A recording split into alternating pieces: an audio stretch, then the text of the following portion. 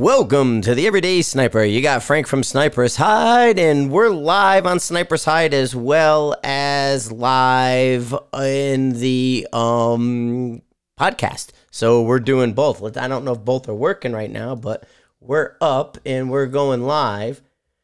And so we should be pretty much live right now. And I'm here with Chris Way. He stopped over.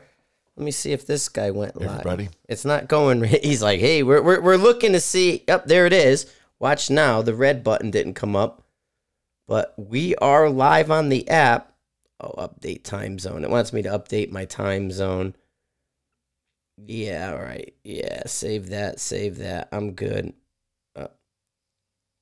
I'm looking for the link. Yeah, people like staring at my phone here. Yeah. Well, there it says watch now, but it's telling me to do something. Oh, it didn't access me. Hang on.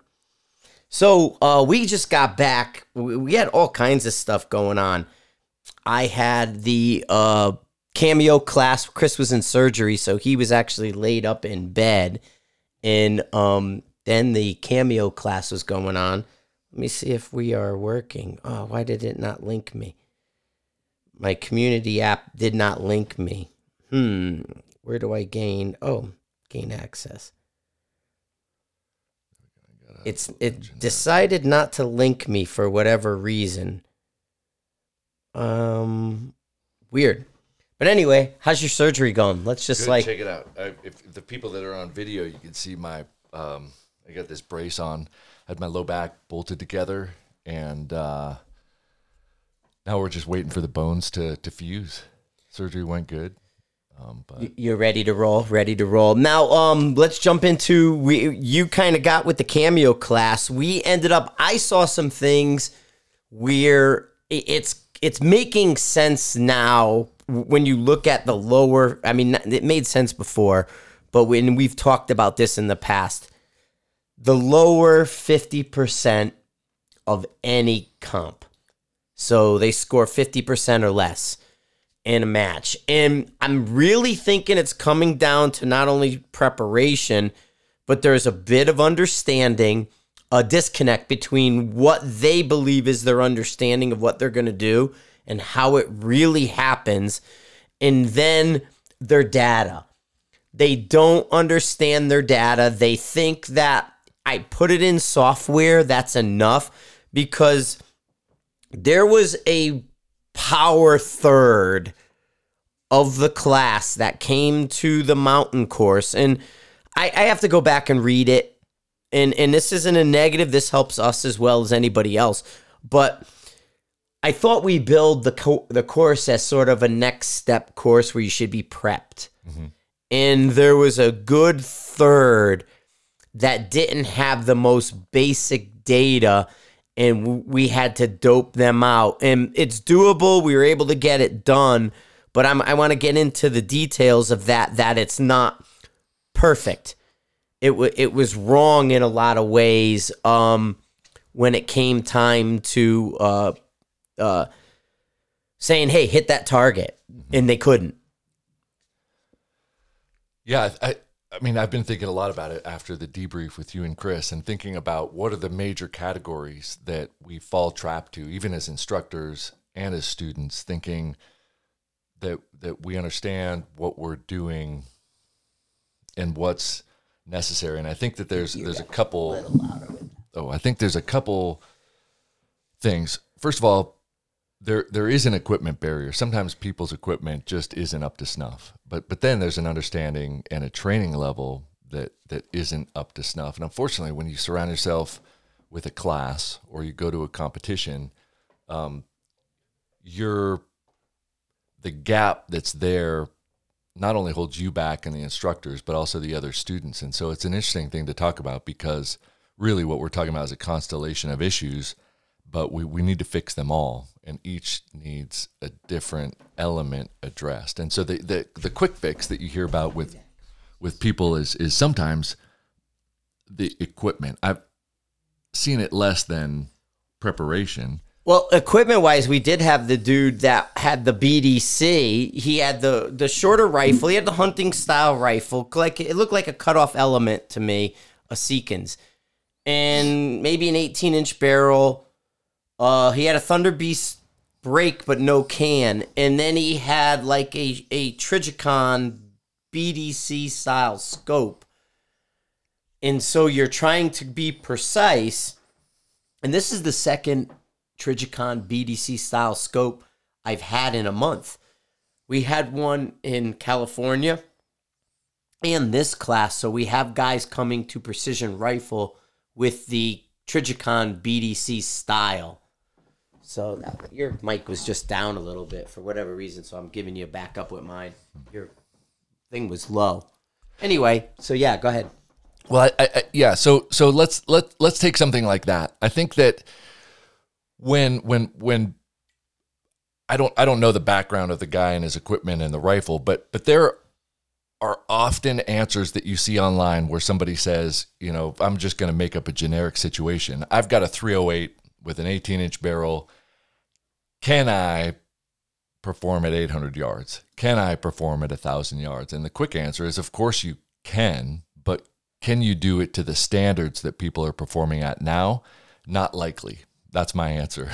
Because a bullet can travel that distance, and a bullet has potentially acceptable accuracy on a full-size IPSC at 800 yards, but people are not shooting full-size IPSCs at 800 yards anymore. The standards continue to increase. So a BDC reticle and a 308 or a BDC reticle, something that offers a serious challenge in terms of precision and repeatable precision and accuracy to today's standards is going to interfere with the outcomes of the class like that. And so as standards continue to increase, of course you could shoot it with your grandpa's, Garand, but it's going to be a challenge to do it with accuracy and precision at the level and the standards that we're teaching at. And so making sure that your equipment is capable along with your skill sets prior to going is very important. I'm sure there's somebody out there with iron sights that could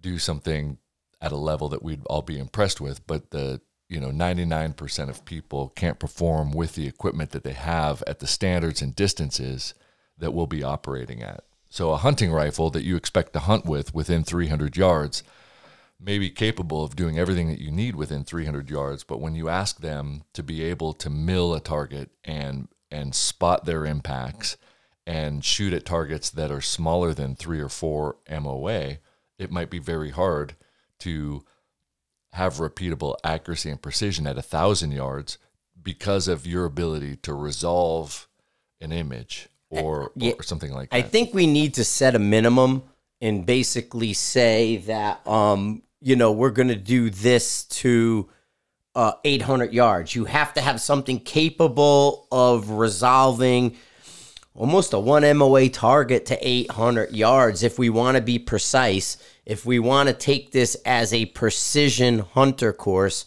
or a mountain hunter course with a precision rifle. I would say your system should be able to resolve an 8-inch plate at 800 yards. Sure. I think that needs to be. So we got the May class coming up, and we're looking at sort of what's going on. And based on what I'm seeing March last week, and beautiful class, awesome students. We had a really good time. Now, we modified it in my head starting. Well, initially, when Chris was coming, it was going to be A, B, C. Then he has to go in for surgery. So now it's just A, B, where we have to modify and pull C in and kind of make an adjustment, which is no problem. Both Chris Roberts and I have enough experience to make the adjustment. And we think everybody got what they needed to get out of it. But there was an element in a time when we're looking to run stages, and I sort of had the group because I had been working with them software-wise, and those guys had kind of gravitated towards me because I had just fixed their kestrels. And they really weren't up to the throw them on a clock, jump into it with 2 feet. So I was assigning lanes. Like, here's a lane, there's targets in front of you, find them, range them, engage them, and get comfortable with that. Here's a lane, and then I was bringing people over and putting them on the clock that I felt could handle it or wanted to be on the clock. But I mean, it's night and day difference. We had some of the guys, and this isn't a negative, this is a reality.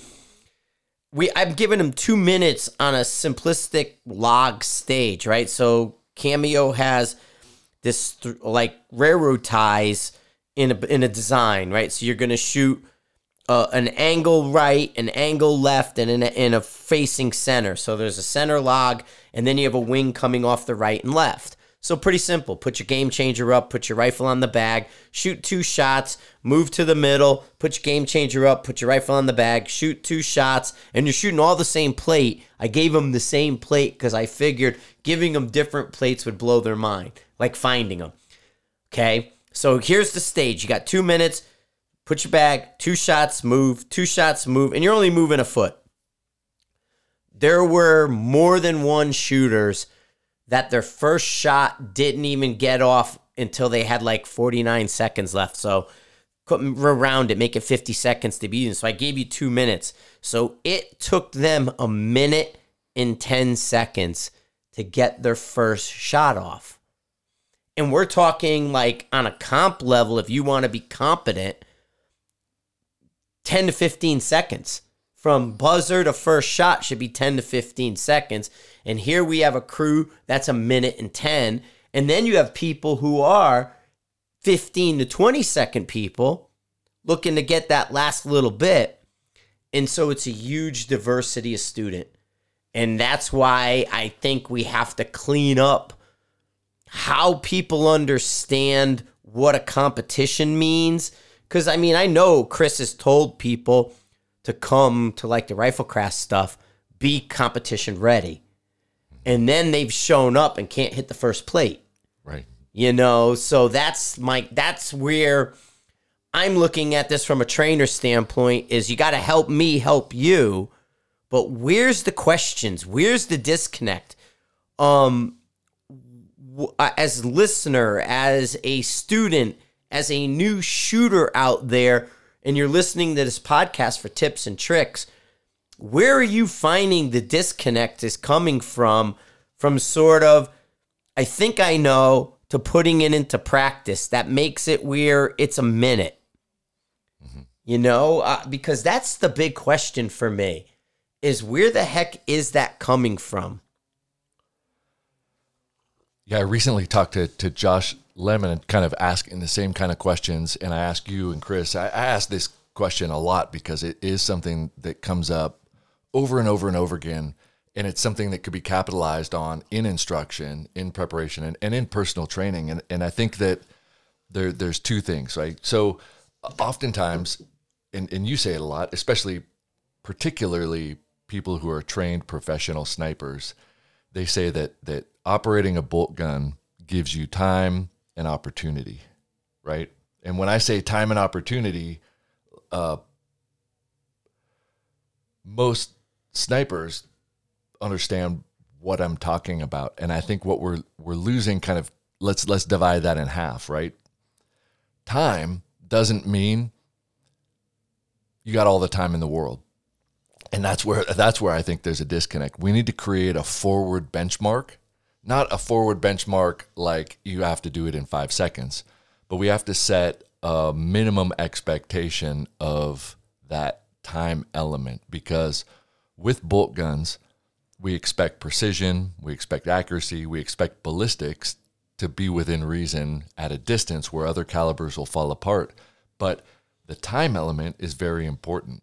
So instead of saying, well, we got time, that doesn't mean, sometime between now and tomorrow.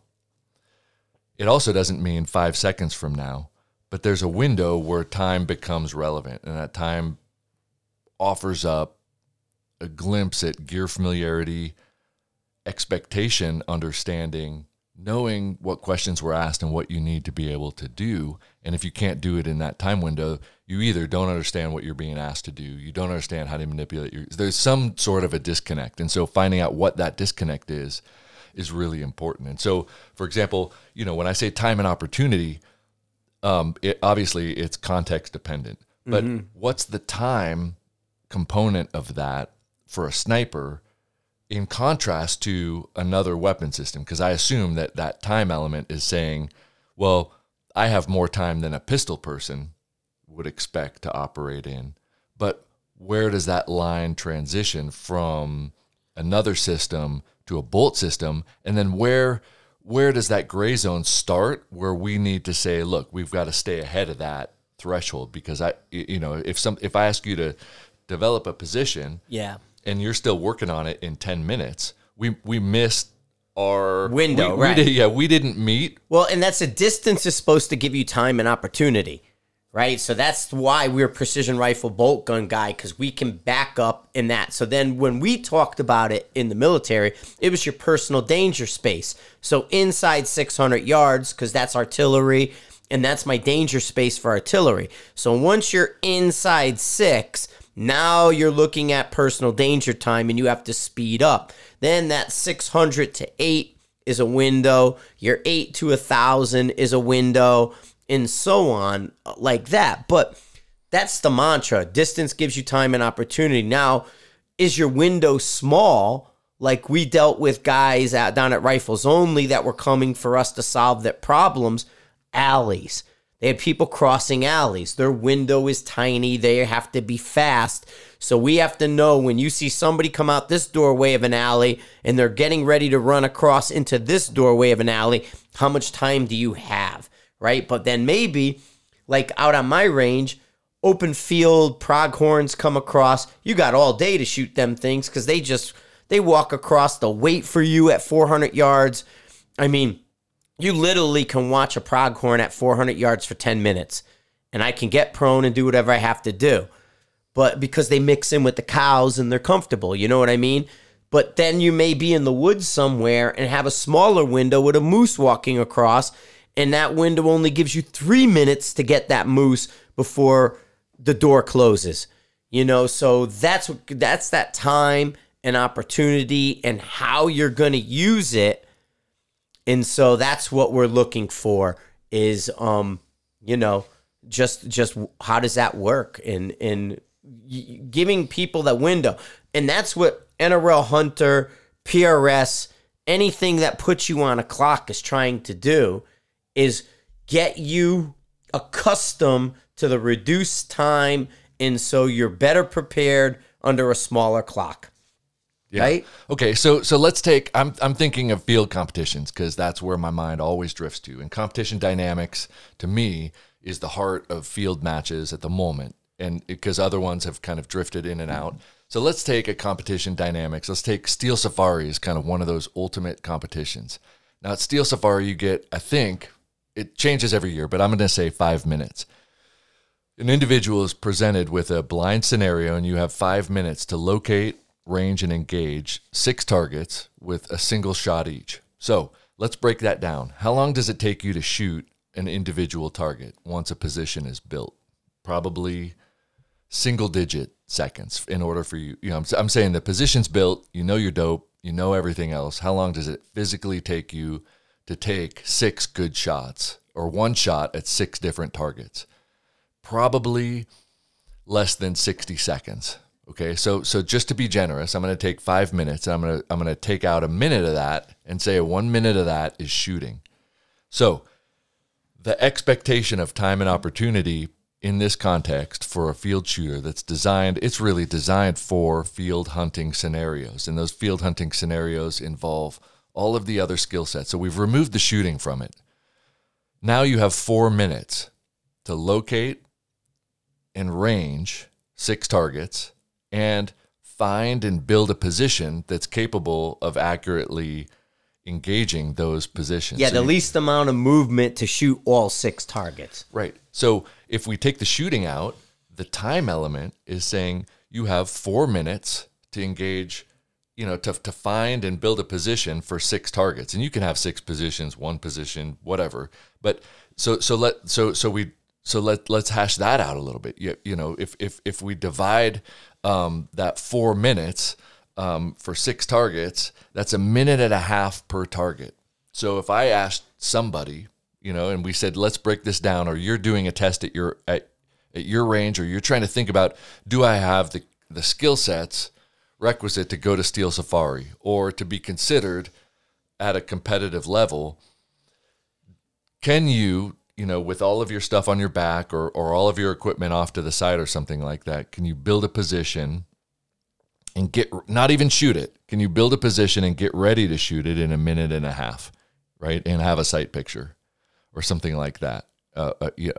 So 90 seconds per target. So in a field context, we got 90 seconds per target. In an NRL hunter, it's going to be kind of it's going to be like that because, right, they have 4 minutes and 4 targets, so it's a minute per target. And so we take 10 seconds out of that, and it's about 50 seconds. So between 50 seconds and 90 seconds, you should be able to set your stuff up and be ready to pull the trigger with an understanding of what you need to do. None of that is the actual trigger pulling, the precision, the showing people your sweet groups.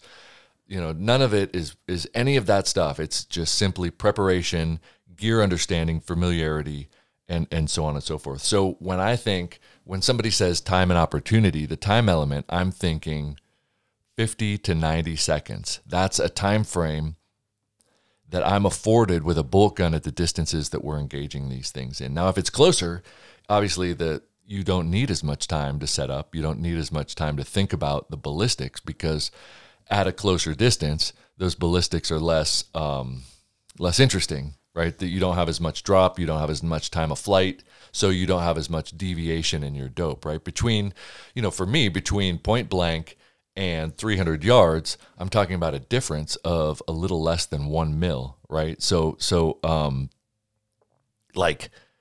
that's not a huge deviation of dope, right? We're talking about basically a 3 MOA dispersion from nothing to 300 yards. So if the target's 3 MOA, right, or 0.9, or basically just a little over a mil wide, if I can flash mill it, I can just engage it without really thinking too much about it, right? Hold high, hold low. So the time and opportunity, anyway, to circle back to that time and opportunity thing, I'm thinking you should be capable of building a position and understanding the equipment that you need for that position, aiming your rifle towards the target, potentially having a good sight picture, but not even engaging it, but in that 50 to 90 seconds. So if I was going to make a generic criteria, it would probably be on the upper end of that. And then if somebody's still learning and they're a student, they don't quite feel competitive, I would add a little buffer to that. I like to speak in generalities, and I like to think in that context, people are coming to us to learn, so they shouldn't be at that 50-second, I would say 2 minutes. If I ask you, build a position and get ready to shoot that target, raise your hand when you're ready to pull the trigger, you should be able to do that in 2 minutes. Anything after 2 minutes, it doesn't mean you don't have the capability. It doesn't mean you don't have, but there's a disconnect. That disconnect could be, maybe I didn't explain myself correctly. Maybe you don't understand what you're being asked to do. Maybe your shit's all over the place and you need to work on organization. Maybe you just bought the rifle and you don't even know how to use it. But those disconnects could be important in understanding whether you should be there or not. If you can do it in 2 minutes, great. If you can't do it in 2 minutes, there's a problem. We need to figure out what the problem is so that we can address it. And when instructors like Frank have 10 people that are over that 2 minute threshold, that takes away from time that could be used towards the class. And so maybe front loading a way to identify that is important. Yeah, I mean, that's where I'm thinking is giving people these practice drills and different things to even just find a target and go from bino to rifle. And there was a couple guys that I said, hey, one of your practice things to take away from this class is manual of arms. You need to learn the controls of your rifle and understand if I'm going from glass to gun, do I know where everything is that I need to bring, or am I second guessing and stumbling over that? Because even just the hey, put 2 mils on your gun, there's a question happening in their mind. You can see them processing that, and they're not going 2 mils, turn the turret. They're going, okay, what does that mean? Which direction do I turn it? They're going through steps that should be basic. You know what I mean? Or even beyond that. Now, I get it. You're coming to class and you're coming to learn, but the class also has to have a process.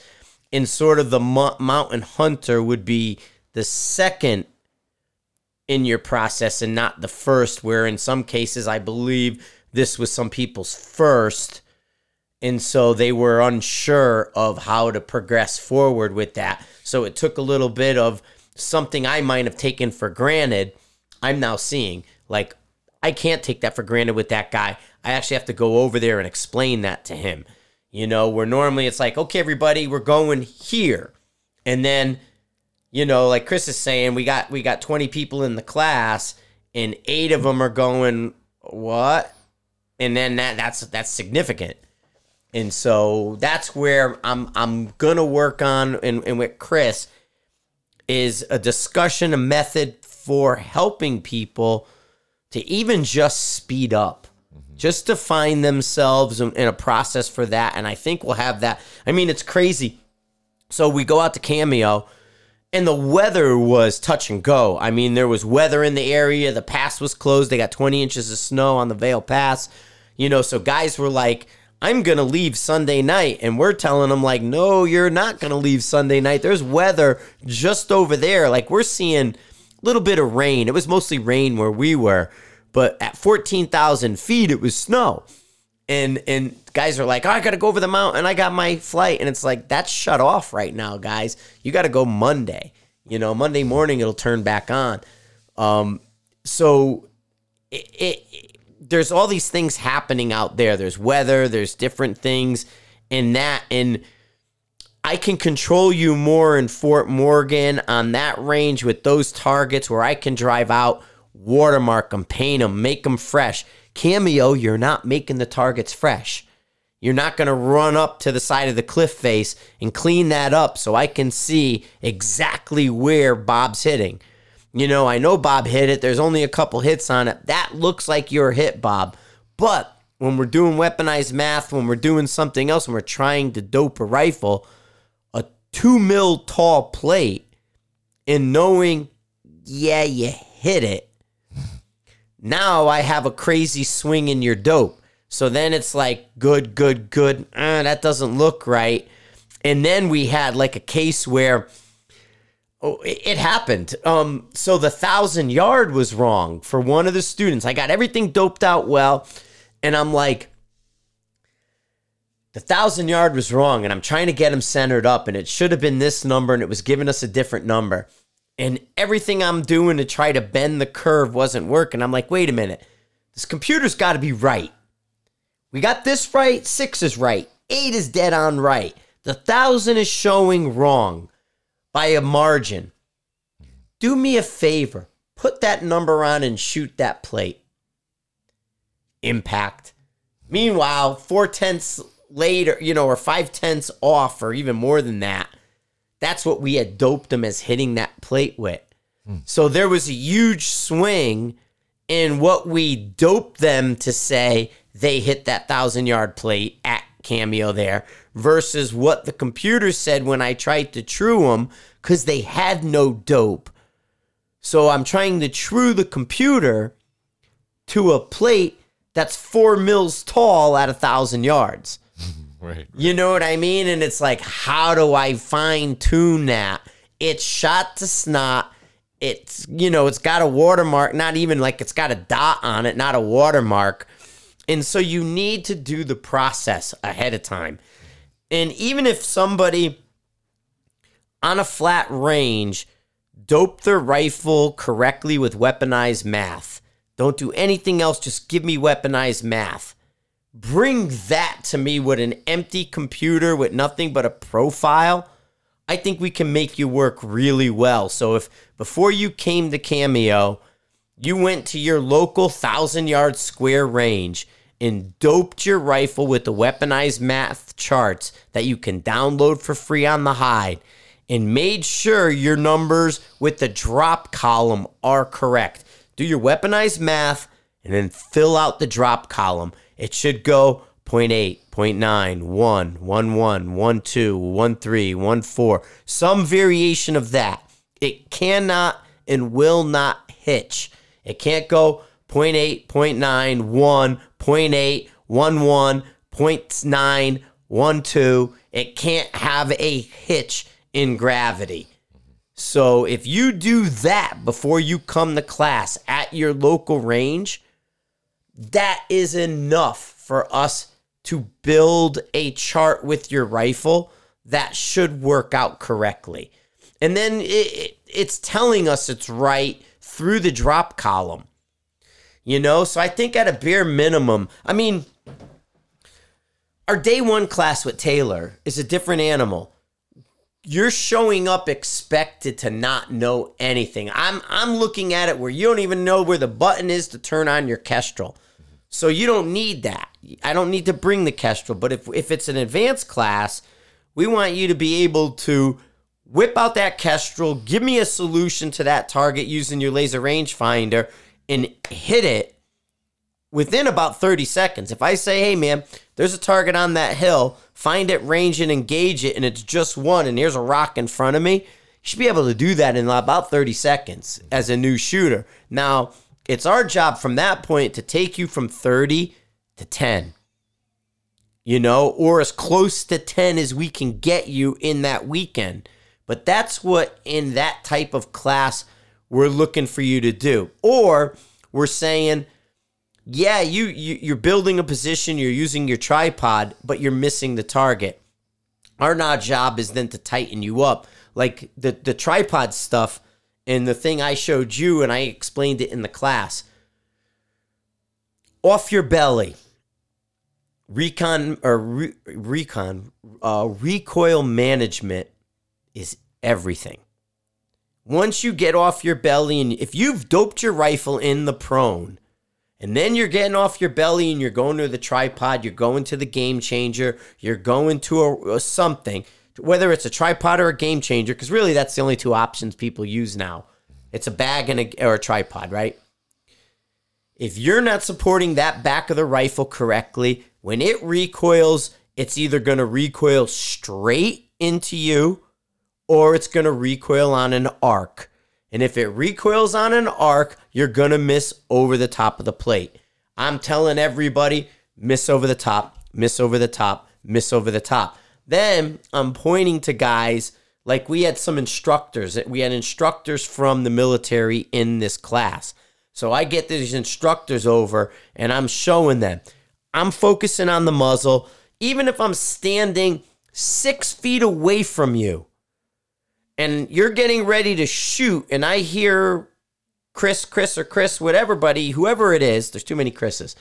If I hear Chris say, okay, get ready to shoot that target, and I look over and I watch you, I'm going to put my focus like I'm aiming in on your suppressor in relation, or your muzzle, in relationship to an object behind it. So now I'm marking the location of your barrel with an object that's static. I keep getting this loss. I got to talk to Comcast. See what it does? Mm-hmm. That's happening on these computers, and I think it's a Comcast thing. Anyway, I'm looking at that. And then when you recoil, I want to see how you moved. And dude, that's my secret sauce right there. How you moved in relationship to the muzzle and the object. Your muzzle moved one way, the object stood still. I'm looking at that. And I can tell what you did from just that. Now, I can look at the trigger and see a lot too, because I'm going to see the movement there as well. And I can watch you. But if I'm across the lane looking at somebody and I can't see their trigger, I'm looking at their muzzle. And that's all I need. And so that's the key that people have to realize is we need, it's that recoil management. All the fundamentals are building towards having a consistent, repeatable recoil management. Mm-hmm. Right? Yeah. When you mentioned like your courses with Carl, everybody comes in with the expectation of I'm coming from scratch. Preparation for that is a little bit easier because we're going to start with A and go to B, go to C, go to D. Then there's that disconnect that we've mentioned and talk about regularly, which is most people are over assessing their capabilities and saying, well, I'm pretty good. And you see that regardless of the person. Like I'm sure I do it. I'm sure everybody's doing it. But you see people say, well, because of the way I self-assess myself, I think I'm ready for this. And then you go and realize maybe that's not true. So what came to mind was, if you're coming to a class in person, there's a massive amount of value to that. And that value is that you get Frank's eyes on you so that he can see the things that he can intuit. He says, well, it's easy for him to see that. It's very hard for people to see stuff like that. So but he's honed it over decades and decades of watching shooters, watching guns, understanding ballistics. He can intuit from watching a shooter something very, very quickly and fix it very easily. But the thing is, the pre-course stuff could probably actually be turned into a workbook. This is a pre-course workbook that you need to complete before you come to the class. And Totally. maybe say like, well, we're going to close registration a month prior because not because people can't book flights and travel, but because you won't have enough time to complete this pre-event workbook. And if you have questions about it, email us or bring it with you when you show up to the class. And that pre-event workbook might be, get your 0 at 100 yards on this sheet. 2, get your dope at certain distances and write it down and confirm it on your ballistic calculator and write down a hard dope card. Mm-hmm. Understand that your turrets work, go up, go down, just a list of things that you need to perform and document prior to coming to this class. And I think that my first thing would be like, holy shit, that's a lot of time and that's expensive for me to go to a range and do that before I come to the class. But think about it. Like I'm just going to make up numbers like I like to do. But if it costs you $1,000 to register for a class, and then it costs you $500 to book a flight, and then $500 to rent a car, and $500 to get a hotel plus food, you're already talking about $2,500 of expenses to go to a class. Why not add a few $100s of time and energy prior to going so that you can get what you want from the class and maximize it versus coming to the class and having to do that workbook and then leaving with the workbook information and not the stuff that anybody had, just that, there was stuff that you were supposed to get, but you don't get it because you weren't ready to receive that information. So like some kind of a pre-course workbook, checkbook thing and saying like, all right. And that's on my end because for like 3 years now, I've been wanting to put a workbook out. And especially because we do have the weaponized math, we do have the sheets from TED, we do have the worksheets now we hand out in class. Like dope in my basic Mark and Frank class is done on a workbook, like a worksheet. And then when you're done and you've reached 1,000 yards and you hit it, then I show you how to put that into the computer. But just having that worksheet, there's 3 elements of understanding that come out of that worksheet in itself. 1, you're looking at weaponized math and how that flows and how simplistic it is. 2, you're looking at the drop and you're understanding how gravity works and how your bullet is flying. And then the third one is you're able to take that information and true a computer simplistically because now this is verified data. And then you can line up the computer much easier than having to trial and error work the computer. I mean, it's really, it's 25 feet per second per tenth of mil in the computer. And so once you know that, it's easy to adjust when you say, well, I need to get this 3.0 the computer initially told me to match the 3.2 I verified with weaponized math. So I'm moving 2/10, that's 50 feet per second.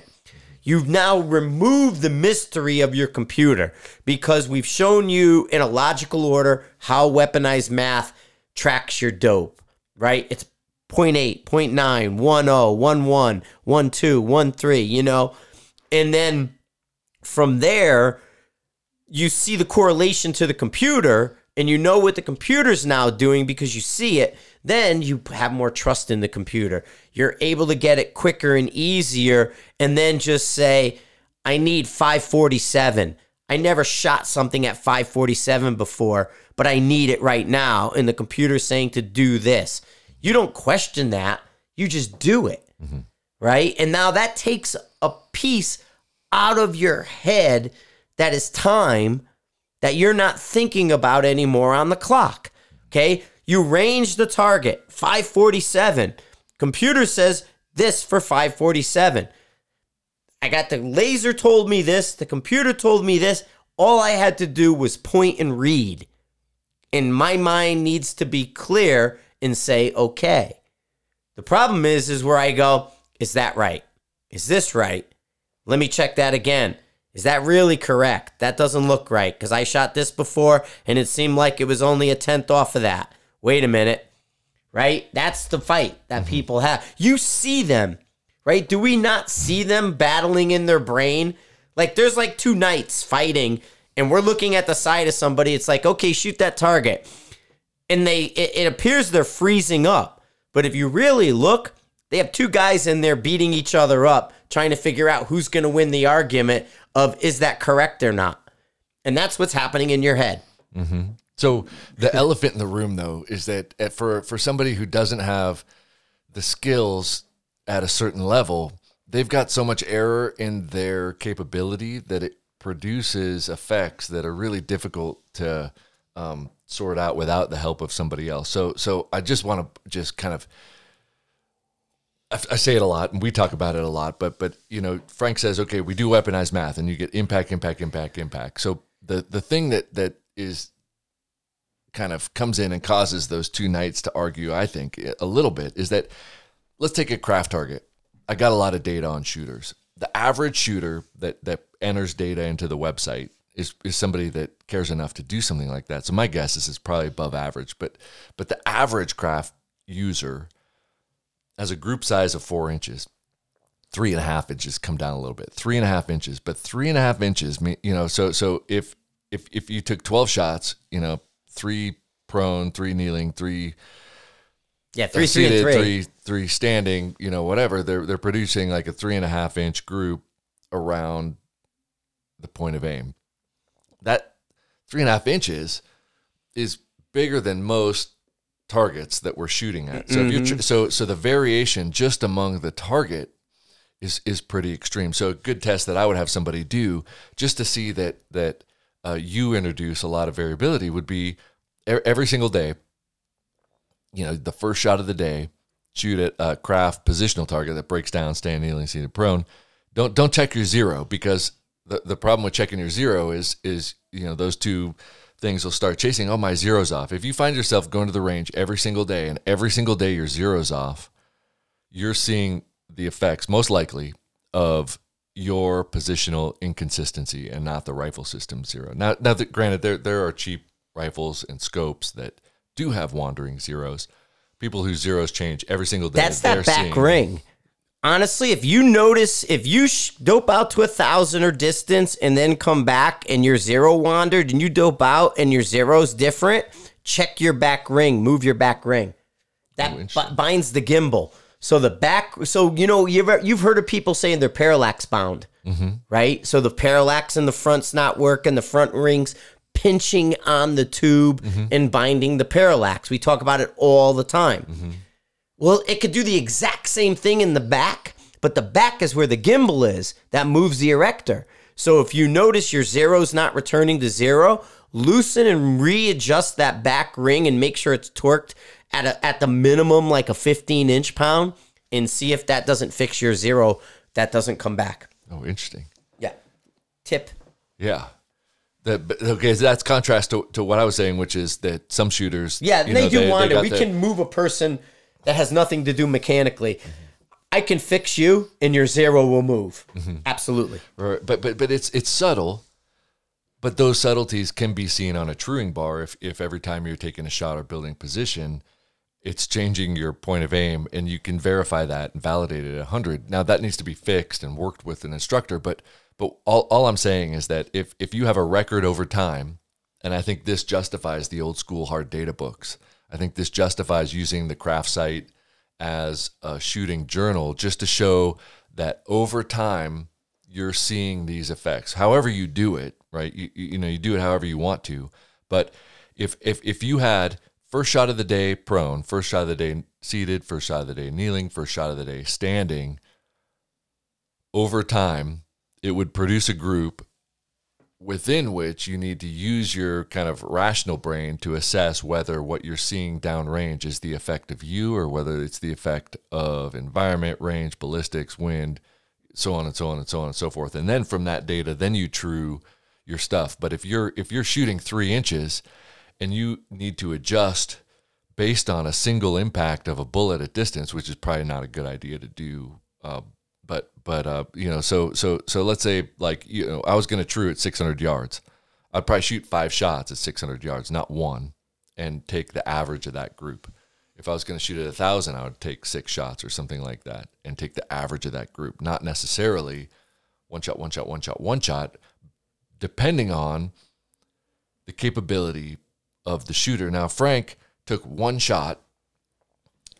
I would personally say, okay, I would probably make a 10th circle around that and say your zero somewhere within that 10th circle around your zero. But if random shooter from anywhere in the world sends me 1 shot or shows me, I hit this truing bar at 600 yards with 1 shot and then my dope was off at 800, I would question that 1 shot at 600 as just a single instance. Where is it in the group center? Right. You have a X amount group center, and think of that group could be 6 o'clock or 12 o'clock. Right. Yeah, so think about your group size and then where that 1 shot is. Is that 1 shot 6 o'clock, 12 o'clock, 3 o'clock, or 9 o'clock, or dead center of your group? Right. You don't know. Because if somebody hits waterline, let's just say you've probably done it. I've definitely done it.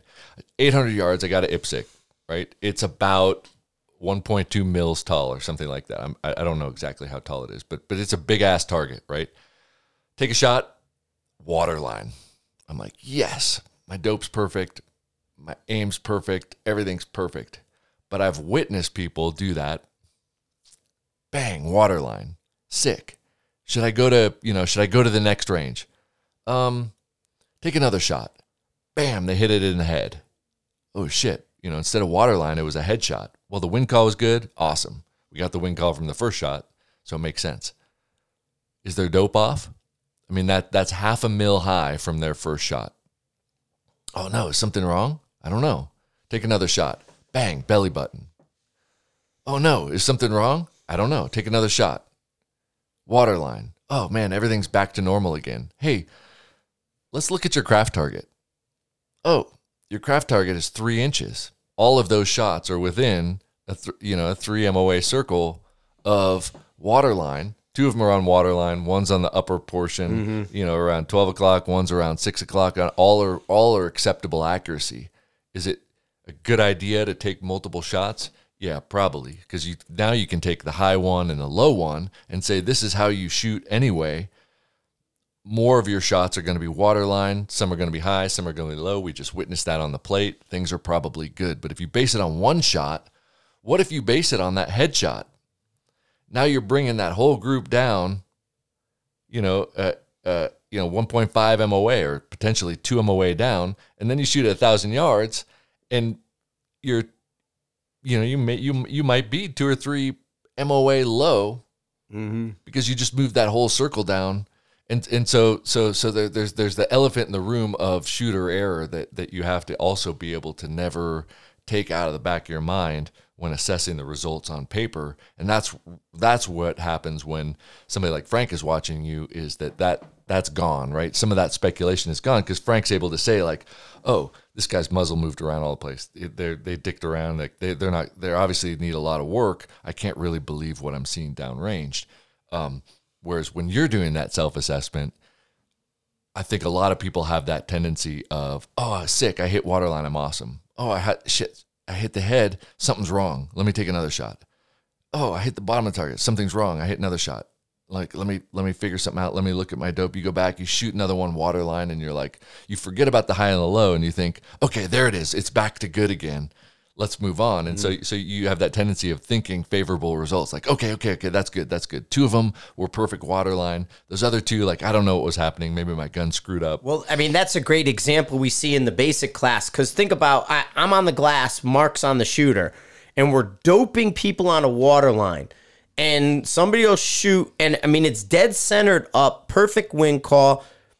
12 o'clock, they went 3/10 high.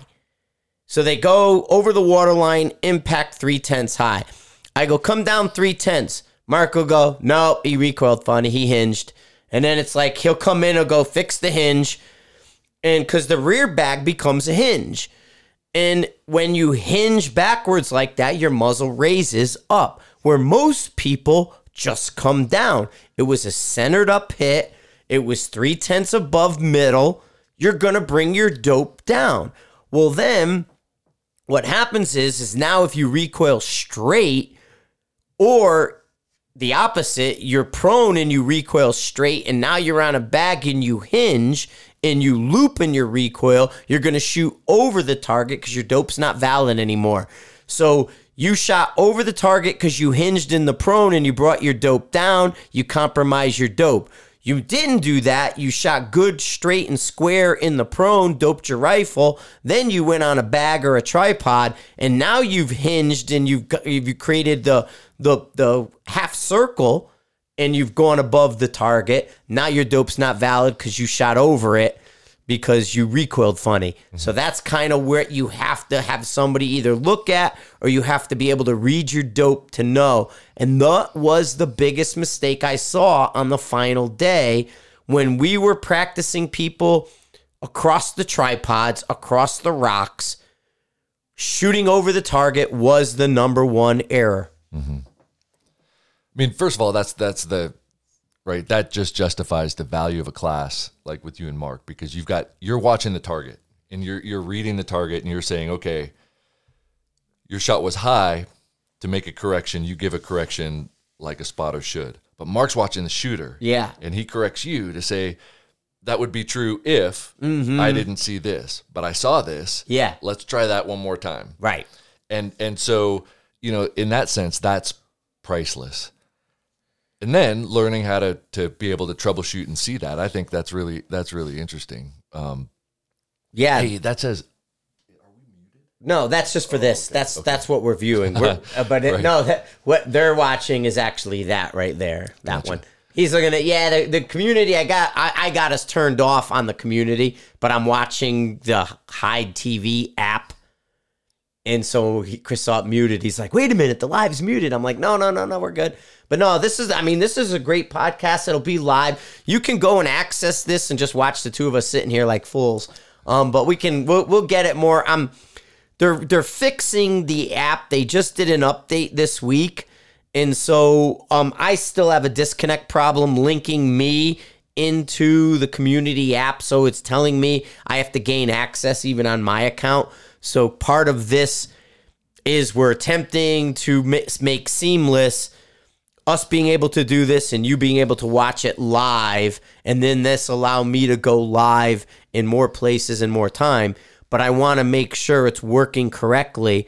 And when I go live and you click on it, you can actually see it, because that's where the disconnect is right now. I can't see myself on the live on my phone, but I'm watching myself on the live on the desktop. I know the desktop works. I'm trying to get the app to correctly communicate with the desktop so everybody on their phone can then watch us live. Now, if you have your phone and you have the Sniper Side app, you can go back and watch this as an archived video. But if you're not able to connect like I can't, you're not watching it live, and that's what I'm trying to fix. But you have the podcast too. So we're like... Win-win. Yeah, win-win. We're trying to throw all this media at you guys, so when we do a little bit more faster, dynamic, and we're doing more visual things, I know it's working 100%, and you're going to be able to hear us in the podcast, maybe driving to work, and then you can go home and pull the video up and see what we're talking about. That's the ultimate goal. And right now I'm trying to make sure everything's connected because there is a disconnect. Oh, look, we got two guys asked the question.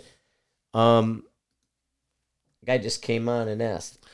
All right. Well, Frank chats with him. Yeah. He was mentioning on the when he was talking about the third day where people were missing high. I want to point out this is just a speculation on my part, but I analyze data. I look at shooters, and so this is an educated hunch. But there's a trend that I've been seeing, and people have been actually asking me about it because I shoot a lot off of tripods of standing is perfectly straight with your legs together, standing off of a tripod and having the rifle up, and so that you're perfectly erect and the rifle is perfectly in front of you and it's very high. And the problem with our bodies is that the height, the length of pull changes as you get upright. And I do think that I would expect, on average, shooters, if they shoot from a tripod that way, where the rifle is very high, they're standing up as straight as possible, and they got their rifle out in front of them. That's a fill method. I can't do that method. My guess is that more often than not, with rifles that are 6.5 and heavier calibers, maybe less so with lighter calibers, is that you're going to see a trend with most shooters who shoot that way of having their group dispersion go up. Now, it doesn't mean you can't do a good shot once, or if you're shooting a 1 mil target, you're probably going to hit it a lot. Smaller than a 1 mil target, I would start to suspect that shooters tend to shoot high using that method because of physiology, because of mechanics, because of the way that rifles are built and the height over bore issue, right? And so there are ways to compensate from that, but I'm not surprised if in a class when people are out in the field, they're shooting standing, and all of a sudden you start seeing that trend of shooters missing high. That style tends to contribute to shots going high on people shooting from a tripod. And so that's where if somebody just said, like, hey, you weren't there, but we were doing this, and when we went out, we were shooting on this, and people started to miss high, like, what's going on? Oh, how are they shooting? I need to see a picture of them. Show me a picture. Show me a video, something like that, because my guess would be they were trying to do that style and or the connection of the tripod as far forward as possible, rather than being close to the balance point. You're also going to tend to see shooters missing high or low, depending on how they're driving. Yeah, if they're driving it too far forward, they're going to push the nose down if they're trying to over recoil manage it. But the longer like that, because the balance point is off now, it's a greater risk of the back end dipping down because it has less support. You know what I mean? So the odds of recoil, pushing it against your shoulder and then driving the back of the stock down under your shoulder becomes a reality. Exactly. So then what you would see over time is a peanut-shaped group rather than a circle or an oval or whatever. You'd start to see those. There's the tendency to be high. There's a tendency to be low. But actually the rifle's zeroed right in between the two because you're inconsistently driving that rifle. And if it's heavier, if it's lighter recoiling, you're going to try to, you don't need to recoil manage, so you back off of it. That's going to drive it high. But if you're trying to recoil manage it, you're probably going to start to see that impacts pattern, pushing it in, drive low, because you need to be there in order to see the shot come in, or you're going to lose the but so then you're going to see that figure, that peanut shape thing, and you start to see those trends over time based on trends that people are seeing, rather than going from instruction that says, look, we're going to try it this way, and then that person knows, I'm going to be watching for this to make sure you don't do this.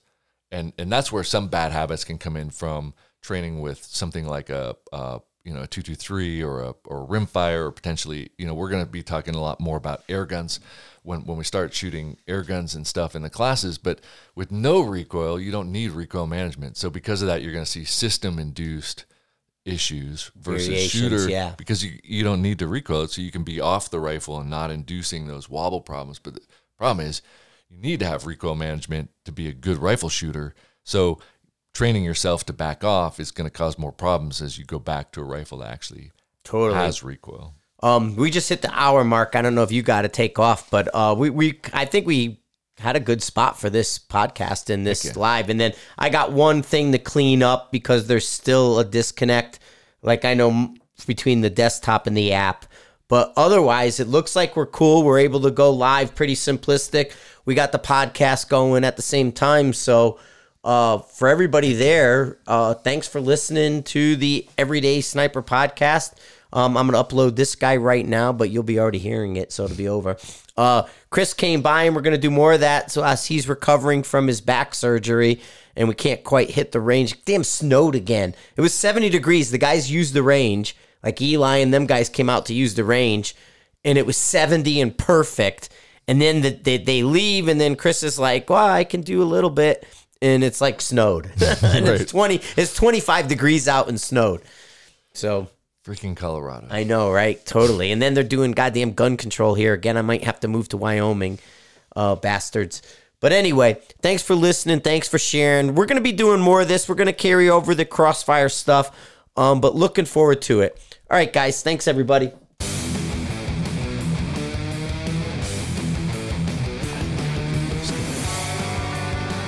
This is gonna change everything. Yeah.